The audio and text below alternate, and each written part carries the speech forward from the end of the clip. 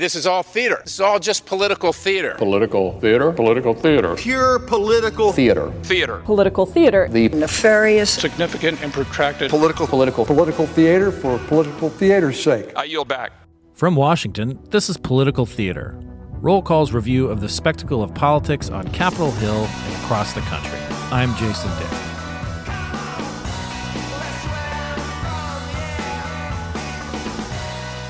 The recent elevation of Representative Mike Johnson to be Speaker of the House has brought up questions about the Louisiana Republicans' record and positions in several areas.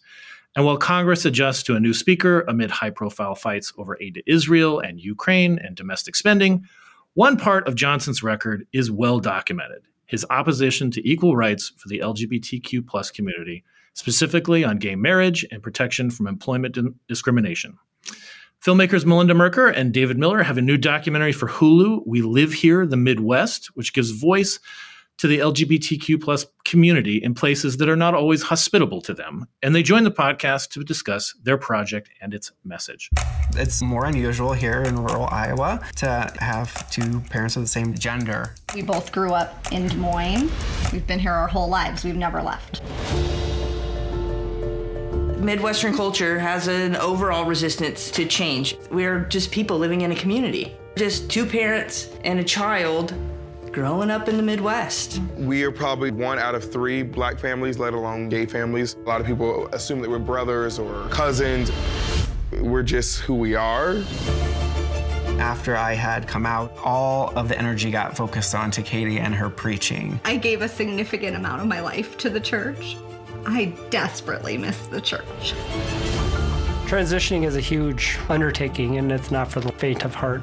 I wasn't expecting my daughters to be in my life. What my dad was feeling and why she felt like she did was more than just her. Like, there's more people out there who are like this. I very much believe that the bullying has re-emerged as a hot topic for LGBTQ plus students. The students believe that non-binary people do not exist. I'm here right now, so that we do exist. Across the nation, we're seeing a shift in who our political leaders are. They're mad at me because I'm an Indigenous queer woman sitting at the table, and the death threats that come with that show that people are still shook that we're here. This is the moment. All of a sudden, 2016 came, and it's almost like we went backwards. We're altering what defines a nuclear family. Our world is changing, whether people like it or not. That's the part that people don't realize. Do we stay and fight, or do we go? But where do you go? Where there's stability and safety. Because it does feel like at any moment, anywhere, it could change. This is the moment.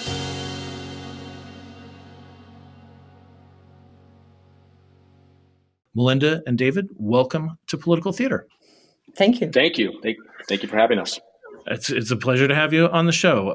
So let's talk. We'll get into some of the politics of it, and particularly the speaker's record and what that says about kind of where we are. We're heading into an election cycle, but first, I'm just curious. I mean, the two of you, like this will premiere on Hulu on December 6th.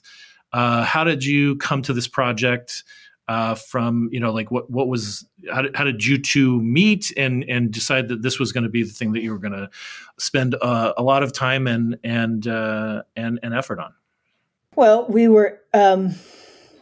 worked together on a project a number of years ago about LGBTQ families and different configurations and how they came about.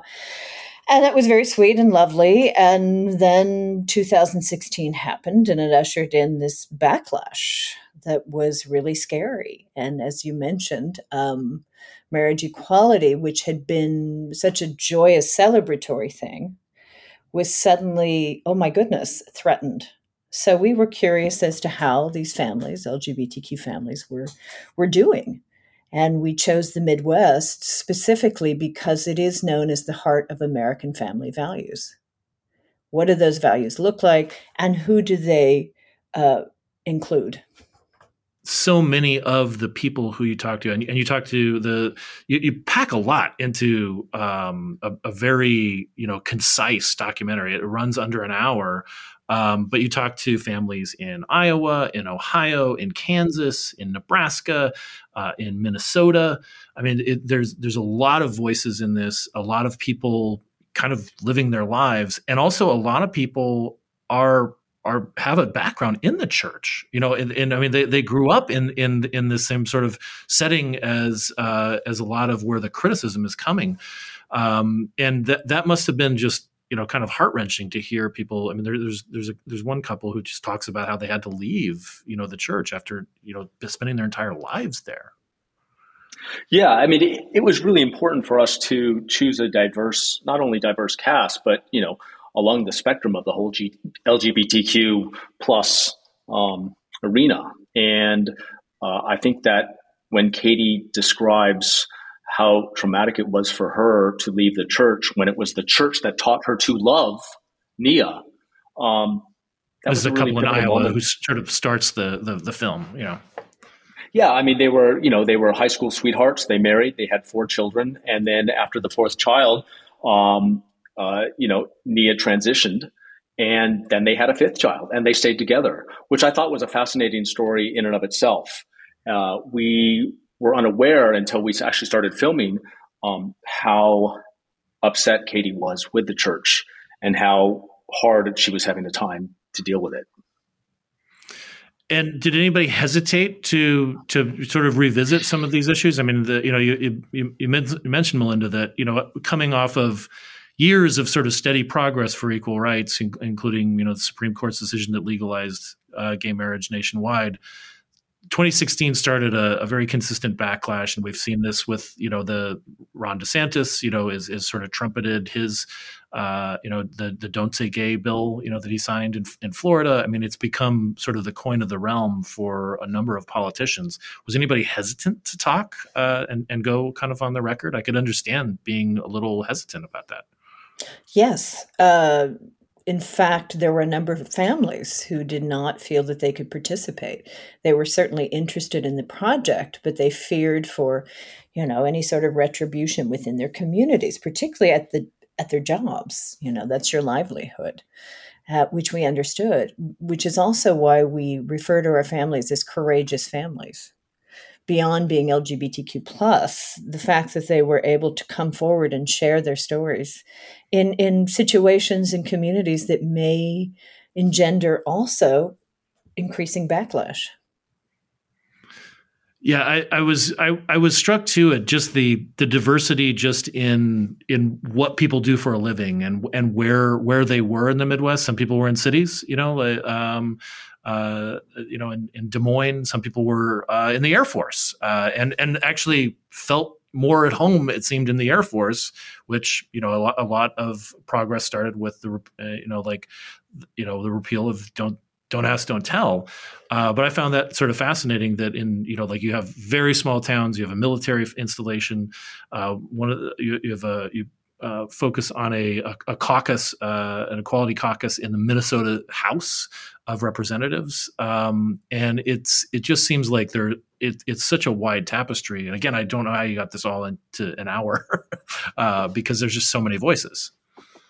One of the things that we've heard from people after they've watched it is they're really rooting for these people, and they wish that they had, that they could see more. And we would have loved to have been able to include more. And so perhaps there's another project down the line where we can do something a little bit longer. But we do pack in a lot of information in a very straightforward manner that was really well thought out. And Melinda had a very sort of a vision for how she wanted to create these little story arcs within the film. For us, it was a way to touch on these very specific issues. As you mentioned, some people were facing discrimination within their church. Other people were facing that within the school, and how they were able to, or just within their own families. I think what was interesting for us is after even before marriage equality passed, if you were an out LGBTQ plus person, you often had to present as the perfect family in order to be acceptable. And we were hoping that we got to the point where families could be like any other family, which also meant messy. So Right. in some ways, so we deal with Are the you saying effects there are of gay divorce. screw-ups out there? There are gay screw-ups out there. Hello. Nice to meet you. Yes. Yes. Absolutely. And that's the thing. And we wanted to show that, for example, with Deb and Jen, how Jen's transition affected the whole family and reverberated throughout that sometimes it's not such an easy process and what that looks like. And they're also handling the effects of, children handling the effects of a divorce. So we didn't want to shy away from that. And we didn't want to also say, geez, these are all external issues. They are external issues, but they complicate sometimes, what any other family is feeling and dealing with. Yeah. And part of our goal here was to show that these families are very much like any other family. They have financial burdens, they have health issues that they have to deal with. And it was important for us to go, to the heartland, to, as Melinda earlier said, family values, because these families also have family values. It's not much unlike anybody else. And Michaela brought up a very interesting thing. When her father transitioned, she said there's usually so much emphasis and so much about the person that is struggling with their transition and what they have to go through, but there's very little dialogue of what it's like for the people around them. And it was interesting that she touched upon that because, Melinda and I thought about that and you don't really hear too many stories about that. And so it was important to get that to be able to show that for an audience to see. And so, yes, we did pack in a lot in that hour. But I think it's, we really made it tight and concise and really hope that people can think about this and perhaps change their views of what they may have thought or what they don't know about what it's like to be a gay family. And that was also important for us.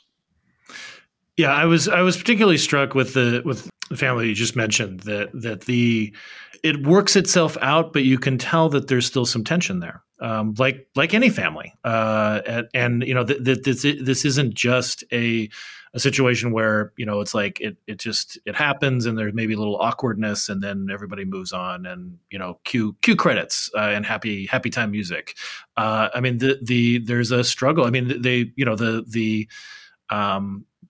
kids, and the ex-wife, are very upfront about how painful and awkward and expensive, it was all these sort of issues that sometimes don't get explored. I think in just the broader cultural set, that there's the societal effect, and then there's the effect on individual families, and it's quite a complicated turn there.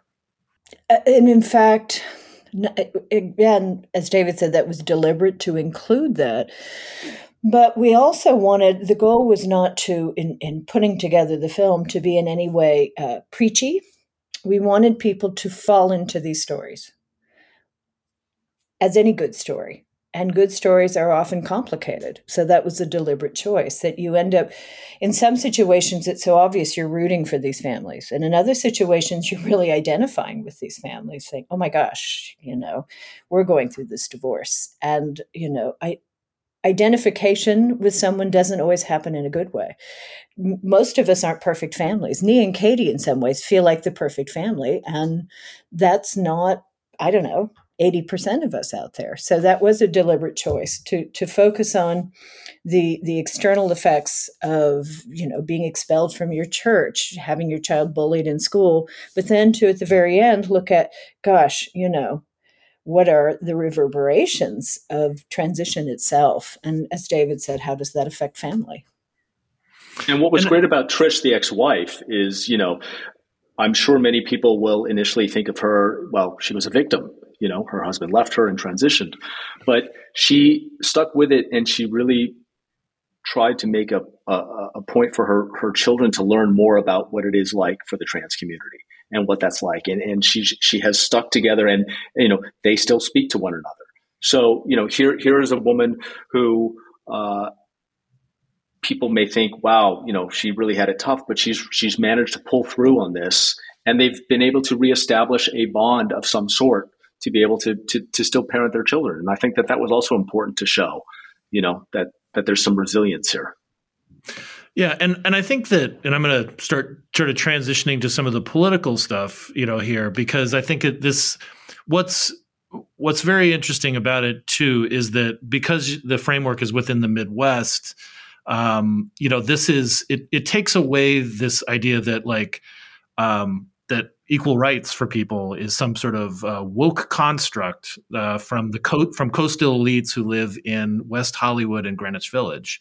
We've got a couple who's farming, literally, scooping poop and milking goats and so forth. And it doesn't, and I, as being somebody who grew up on a cattle ranch in Arizona, I've always wondered, there's so many rich stories, political stories, everywhere you look, not just in Washington and New York and California. And I wonder, there is this weird retro vibe with some of the comments from Speaker Johnson. Even, we had a Christmas tree lighting, and I had not heard the reason for the season in a long time. And that was part of what he was talking about with the Christmas season and so forth. And I feel like, talk about your reactions. Obviously this film was, pardon me, I hit my mic. This film was, your project was in post-production or even ready for the shoot, right? By the time Johnson was selected as Speaker of the House. But what was going through your mind as you're learning about Mike Johnson? Because to me, there's a lot of almost 1990s culture war cliches that are coming out, family values and things like this. And I realize that some of the stuff that has come up are things that he wrote 20 years ago. So some of the language that we're seeing in the positions is dated, but he hasn't really backed away from those positions either. He hasn't. When we started this film, it was in reaction to the 2016 election, as Melinda earlier said. 2 years later, now that we've shot it, we've been into these families, there is more fear now, I think, amongst the LGBTQ people. This year alone saw the greatest amount of anti-gay and anti-trans legislation or bills into legislation this year alone, as well as, the number 3 most powerful individual in government holding these discriminatory views. I think there's a real danger for the LGBTQ plus community. Yeah, in Iowa, Nia and Katie mentioned, 13 years ago, at the time that it was filmed, Iowa had actually was on the vanguard of gay rights, and now they're questioning whether that kind of thing is going to hold. And what is it? What do you think is at work here? Because it does seem to be a situation where there is it's not even so much backlash as that this is part of the agenda now. Has it always been there, or was there a time when it felt as if there was just going to be progress in one direction for because it seems like it's been a steady buildup since you said 2016, and now it's just it's just the agenda for one political party. I would think, or how it feels anyway, that it was always sort of there. It was under the surface. And that after the election, it was okay to give voice to that discrimination, to that hatred in many ways. And it was fueled. I also think sometimes with the passage of marriage equality, the minute it was codified, it went from don't ask, don't tell to, okay, this is real. That's when people feel empowered to speak out against it. It's a little, I don't know quite what the right word is, but, they feel that, gosh, this is so in my face in a way that now I can stand up to it and express these views in a really outward, ugly way. Well, you also it didn't help that you had a president that was also, served as a role model to be able to speak out against things and make fun of people. So that certainly didn't help matters. And I wonder too about I remember it was at the convention in Cleveland in 2016, and when Donald Trump was giving his keynote speech, he very much leaned in and said, I will protect the LGBTQ community. And even at that point, in 2016, not as many people were putting the Q on to the LGBT. And I thought, like, well, that's odd, because that seems like something like, I don't know what speechwriter had worked on that, but it seemed like, sort of out of the blue. And then, of course, the actions of the administration were just the opposite of that. But I was wondering what you thought, like when if you're cued into that, you can be forgiven for not wanting to spend a lot of time listening to political convention speeches. But what was going through your mind in that moment? Because I very distinctly remember that I was in the hall and I thought, like, oh, that's interesting. Well, I will even give Trump the benefit of the doubt. He may have truly thought that.